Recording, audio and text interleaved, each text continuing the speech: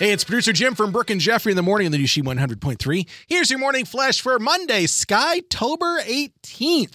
While Aaron Rodgers was telling us he still owned us beating the Bears yesterday at Soldier Field, across the street at Wintrust Arena, the Chicago Sky won their first WNBA championship 80-74 the Phoenix Mercury. The pride and joy of Naperville and now two-time WNBA champ Candace Parker decided to celebrate after with an Instagram Live. She went to Portillo's for a jumbo chili cheese dog with no onions and a chocolate cake shake. And it's politically correct for me to admit I've got a major crush on Sky center Stephanie Dolson.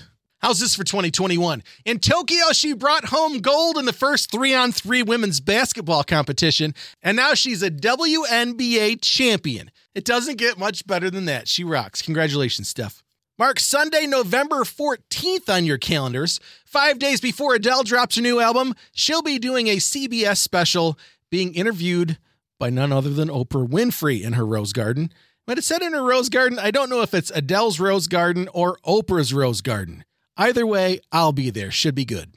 And finally, with the not so sure I care story of the day, Kourtney Kardashian and Travis Barker, the drummer from Blink-182, announced their engagement over the weekend. Good luck, lovebirds. There's your morning flash. Have a great day, and thanks again for listening to She 100.3, hits of the 80s, 90s, and 2000s.